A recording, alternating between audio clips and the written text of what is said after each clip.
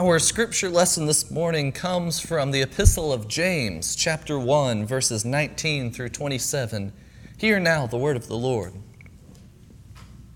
You must understand this, my beloved. Let everyone be quick to listen, slow to speak, slow to anger. For your anger does not produce God's righteousness.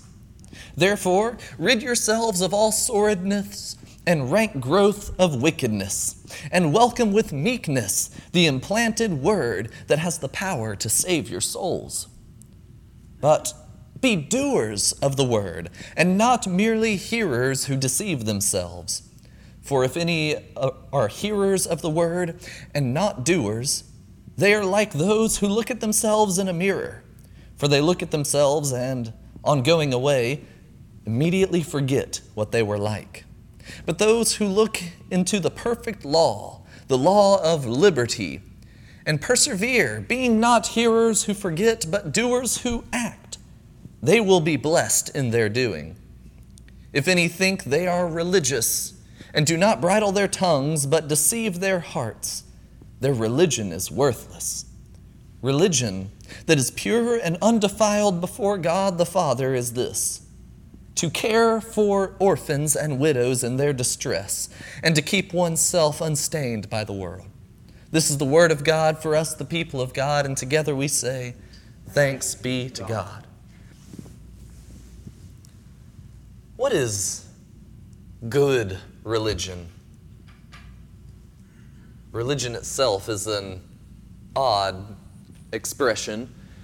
This past month, we've kind of been talking about that which is a little bit contrary to religion, at least the institutionalization of religion. We've just gone through an entire series about how Christianity began as a movement and how it will only be sustained as a movement, not as something institutionalized. But we have this question: what is good religion? Because we cannot escape the institutionalization that we have experienced in Christianity, that there is this polity, that's the fancy word that we use in the United Methodist Church. There is this doctrine, another one that we use. There is this discipline, another word that we use. There is this structure. I don't know if you know this, but the United Methodist Church is very methodical. We get our name honestly, the United Methodist Church. We have a method to everything. And so we cannot escape the institutionalization that we are already experiencing. But still, we have to ask that question: what is good religion? Because just because something is enduring, just because something has a tradition, just because something is so methodically and meticulously planned out, does not necessarily mean that it is good.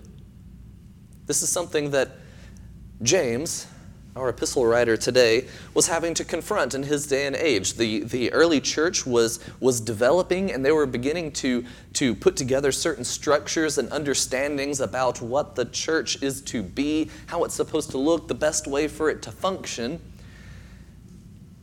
And there's a complication that the church runs into during this time. It's the same complication that the church has run into every step of the way since its inception. The church is made up of human beings. My goodness, we know how to mess things up. The church is made up of human beings, and we as clergy, we gather together and stuff, and we talk about the exact same thing every time we gather together, how the absolute best part of ministry is also the absolute worst part of ministry. Maybe not the worst part, at least the most difficult part. People. Because we're human beings. We have our flaws. We have our own ambitions and our own perspectives and our own lenses through which we see the world. And so James writes to the church to try to pin down the most important aspects of what the church needs to be, of what those who claim to be followers of Jesus need to be, the most important parts. And so we're faced with this question: what is good religion? Rhetorically asking, but if you would like to respond, you're welcome to. Is good religion coming to church on Sunday mornings? Is good religion showing up to a Bible study on Sunday evenings and Tuesday mornings? Is good religion showing up to hand out water and fruit at a race? Is good religion coming on the high and holy days and making sure you dress your best? Is good religion just claiming Christianity? Is good religion believing? Is good religion based on faith? Is good religion tangible? Is good religion something that we call our own? Is it something that we follow? Is it something that we adhere to? Is it a list of rules? All of these questions. What is good religion? I used to be so frustrated with the church, like incredibly frustrated with the church. And I guess I can't really say I used to be, because I still have my own frustrations with the church. And here I am ordained in the church, and that makes things all kind of complicated. I've been a part of the church literally for forever. I didn't enjoy going whenever I was a kid, but that's what I was. But once I got into youth group, I was at the church, constantly. And whenever I say constantly, I don't just mean like every single Sunday. I was there every single Sunday from about 8 a.m. till about 8 p.m. on Sundays. And then I was there on Monday mornings, starting about 5:30 a.m. until about 7 a.m. And then also Monday afternoons and evenings, Tuesday and Thursday evenings, Wednesday all afternoon into the evening. And Friday and Saturday, I guess, were my Sabbath days that I wasn't at the church. I was there constantly, so constantly that I ended up working at the church whenever I was in high school, as after the church that I was at started up a 24/7 prayer and worship service. Yes, you heard that correctly, 24/7. It was just constant, always going. So I was at the church even more frequently. Now, not 24/7 because that would have been terrible, but I was there a lot. And then whenever I got into college, one of the very first things that I did was went to various churches to see where I could get plugged in and start helping out. And while I was in college, I actually worked at 4 different churches during my time there in different capacities and different roles, always at the church. When you're working at the church, there's always something. And then I get to seminary, and my entire educational experience is about the church, and I'm also working what was called part-time youth ministry, but that doesn't actually happen. Youth ministry is always full-time, and was always at the church during that. And then I worked as a student pastor at 2 churches, and always working through that. And then became commissioned in the church and came to you all, which has been just complete joy. And then through ordination. So I've been with the church for a very long time, or at least in my perspective of my lifetime, a very long time. A significant portion of my life has been devoted to the church. And through all of this, I have been frustrated with the church almost constantly.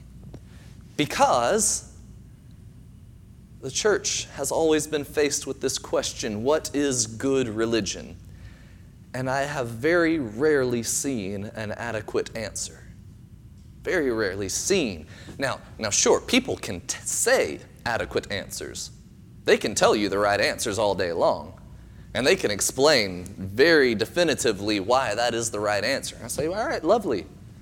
But I have very rarely seen the right answer occurring at church. I very rarely experienced the church actually taking up the right answer. Because what I would see is the majority of people in the church showing up on Sunday mornings. And that was it. And the majority of people who showed up on Sunday mornings weren't actually there every single Sunday. Fun fact, Pew Research did a study a couple of years ago to determine how frequently a person had to attend church in order to be considered a regular member there. Can you guess how frequently a person felt that they needed to attend church to be a regular member there? Every 6 weeks. As long as you were there every 6 weeks, they're like, yeah, I'm pretty regular. And Hey, to each their own. I'm not like a huge proponent to say you have to be at church every single Sunday morning. But that's what they did. That was their main contribution to the church, was going to worship. And even then, it was just, every 4 to 6 weeks-ish. And so I became pretty frustrated with the church because the church wasn't really being the church. Everything that we were being taught, everything that the pastor would say, everything that was taught in Sunday school or Bible studies and all of these lessons, they were words that entered the ears, maybe even the minds, maybe even the hearts of the people. But they never became actual actions. They never became anything more than just words to the people. Now, there are always exceptions to this. There are plenty of people who do take action, but by and large, the church is very much a passive entity in our world today. And so I'm going to be pushing some buttons today because it's not sustainable. The church is going to die if we don't start to understand that as a passive entity, we will never be anything worthwhile. James quickly became one of my favorite books because it puts everything that I was feeling in my frustrations with the church so plainly. And because of that, it is also one of the least favorite books of many others. James says it straight, right there. There's no questioning the practicality of it. But because of that, a lot of people don't like the book of James. In fact, the book of James was almost not even considered for the Bible. At the council at Alexandria back in the 300s-ish, I can't remember the exact date, when the Bible, the canon that we have today, the 66 books that we have today, was being decided on, they had many more manuscripts than just the 66 that we have today, many more. And James was up there for consideration, and by and large, the Christian leaders said, I don't think that this should be included, because it barely mentions Jesus, first of all, and it barely mentions faith, and when it does mention faith, it's a very abrasive way to talk about it. Fortunately, because they were in Alexandria, there were a lot of Greek philosophers and Greek scholars who were there who were able to say, no, you're missing the point of James. This whole faith process that you're putting together isn't really connecting with what James is trying to say. Because James, funny enough, uses a lot of Greek methods to compile his information here. But it still had a lot of pushback. A lot of pushback for a very long time. And in fact, whenever the Protestant Reformation began, Martin Luther, with his 95 Theses and everything, hated the book of James. He called it the Epistle of Straw, saying that it can't even stand up to itself. Martin Luther hated the book of James. And granted, one of the reasons why he hated the book of James was because it really prioritizes works, is the expression that I'll use. And during that same time, the Catholic Church was very much prioritizing works, saying there's stuff that you have to do in order to earn your salvation. And Martin Luther said, no, that's not right. And so he hated the book of James. He said, no, we are saved by faith alone. So I'm already setting up not a great argument for the book of James, but bear with me for a moment. Because it seems to contradict the whole salvation by faith through grace that we have conceptualized within the life of the church. That salvation only comes by faith through grace, God's free gift and our receiving of that gift. Mind you, James does not contradict this in the least. James is not contradicting what Paul has said in other points. James is also not saying that works save you. Rather, what James puts together is this question: what is good religion? What does it look like? What form does it take? How does it manifest itself in the world? What is good religion? In other words, just because these people are claiming to be Christians, just because these people are claiming to be in the life of the church, do they actually mean what they say? Are they actually living up to this notion of what it really means to be a follower of Christ? What is good religion? In other words, what James does is he calls to us for us to understand that real Christians live their faith, not just listen about it. And I know it's rather unfortunate that we spend a lot of time in worship listening about faith. I mean, here you all are listening to me, and I'm going to be talking for way too long today already about faith. James says it's not about listening about your faith, it's about living it, putting it into action. James is a complicated but practical book, saying things like you must be quick to listen, slow to speak, slow to anger. Has anybody noticed how contrary that is to our culture today? There's a lot of anger in the world about everything. I mean everything. It's absurd the amount of anger that we have. We are all very quick to speak. If you're on social media, you know that. Everybody has their opinions out there the moment it happens. We are very slow to listen. Because I don't want to be changed by your opinion. I don't want your opinion to try to impact me. I want to keep my own opinion because I know I'm right. But yet James says your anger does not produce God's righteousness. And then he goes on to say, therefore rid yourselves of all sordidness and rank growth of wickedness, and welcome with meekness the implanted word that has the power to save your souls. But be doers of the word, James says, and not merely hearers who deceive themselves. Why? Because if any are hearers of the word and not doers, they are like those who look at themselves in a mirror.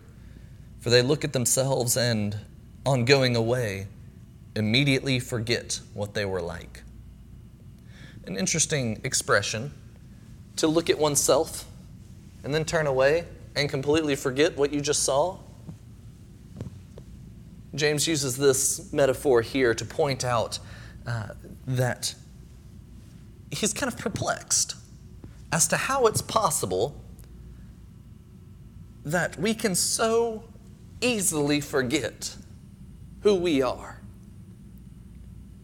That we could so easily forget what it means to be me. Using this mirror as an analogy, and this is a very deep analogy, and I wish we had like 4 days to just unpack this whole mirror of it all question here, because I can't even go into it. But he's saying, consider, you're looking in a mirror, and when you look directly in a mirror, what do you see? Your reflection. Yes, thank you. Yeah, that was a pretty simple answer. Yeah, that's right. Your reflection. It's you that's there. A reflected image of you, granted, so it's not like the perfect image, but it's you. And when you turn away, James says, and forget what you just saw, in other words, forget yourself, that's what it's like to be hearers of the word and not doers. Because Christianity is not a religion of hearers. Hearing is a major part of it. In fact, James even starts this whole passage by saying, be quick to listen. It's a major part of it, but it cannot stop there.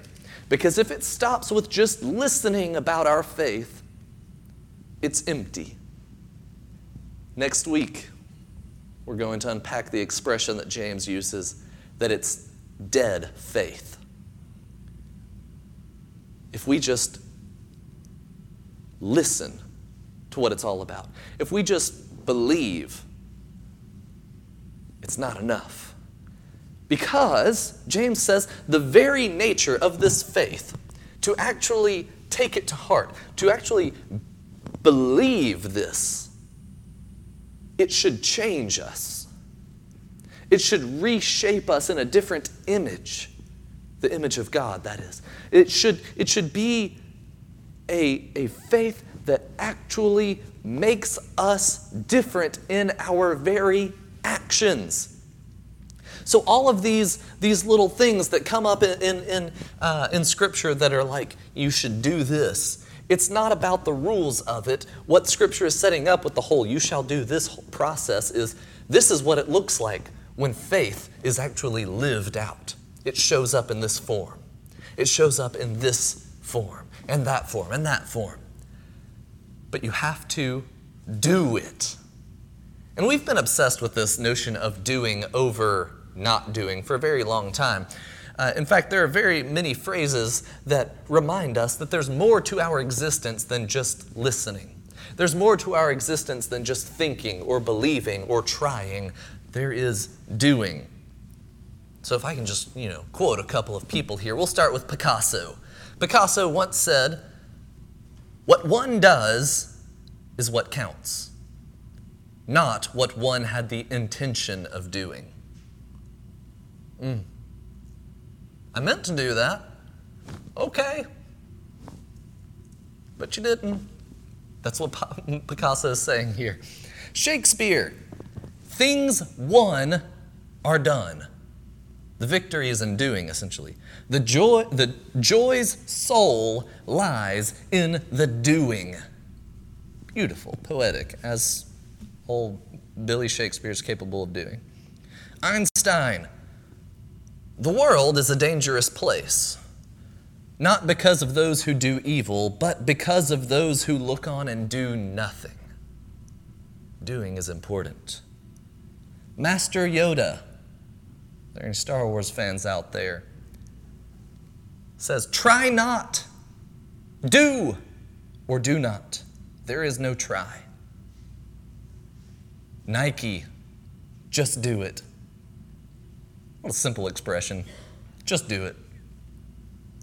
Perhaps those phrases are not quite connecting with us this morning. I don't know. They work for me, but maybe I can just pull some scripture here. Matthew 22:37 through 39. You shall love the Lord your God with all your heart and with all your soul and with all your might. This is the first and greatest commandment, and the second is like it. You should do what? Love your neighbor as yourself. Absolutely. Micah 6:8, a personal favorite of mine for obvious reasons. He has told you what is good. And what does the Lord require of you? But to do justice, to love mercy, and to walk humbly with your God. Amos 5:23 and 24. Take away from me the noise of your songs. This is God. I will not listen to the melody of your harps. But what worship does God require? But let justice roll down like waters and righteousness like an ever-flowing stream. Galatians 6:10. So then, as we have the opportunity, let us do good to everyone. James 1:27. Religion that is pure and undefiled before God is this: to care for orphans and widows in their distress, and to keep oneself unstained by the world. I could go on, but the point is this: be doers. It's about the doing, the activity, the movement. Be doers. And so, my challenge for us this week, because I know that you're all out there listening intently and taking fervent notes on everything that I'm saying, my challenge this week is, don't just listen to these words, live them. If only I could make that my challenge every single week. I think I will. I'm just going to go ahead and put a stamp on that every single week. That's the official challenge. Don't just listen to these words, live them. Religion that is pure and undefiled. In other words, you want to know what good religion is? Religion that is pure and undefiled is to care for widows and orphans in their distress, to care for the least among us, the people of lowest rank, the people we prefer to forget are out there in our own community. Good religion is religion that is active, religion that we do, not just religion that we believe. In other words, I've said this one before, get involved. Get involved. It doesn't even have to be in the life of this church. I would love for you to get involved in the life of this church, but get involved somewhere and begin doing your faith, not just believing it. In other words, be the church. I've used that expression before as well. Be the church. Don't just go to church. In other words, devote your life to this movement. That's what we talked about last month. Devote your life to this movement. Participate in the activity of it. In other words, thank you, Nike, for letting me borrow this. Just do it. And let us pray.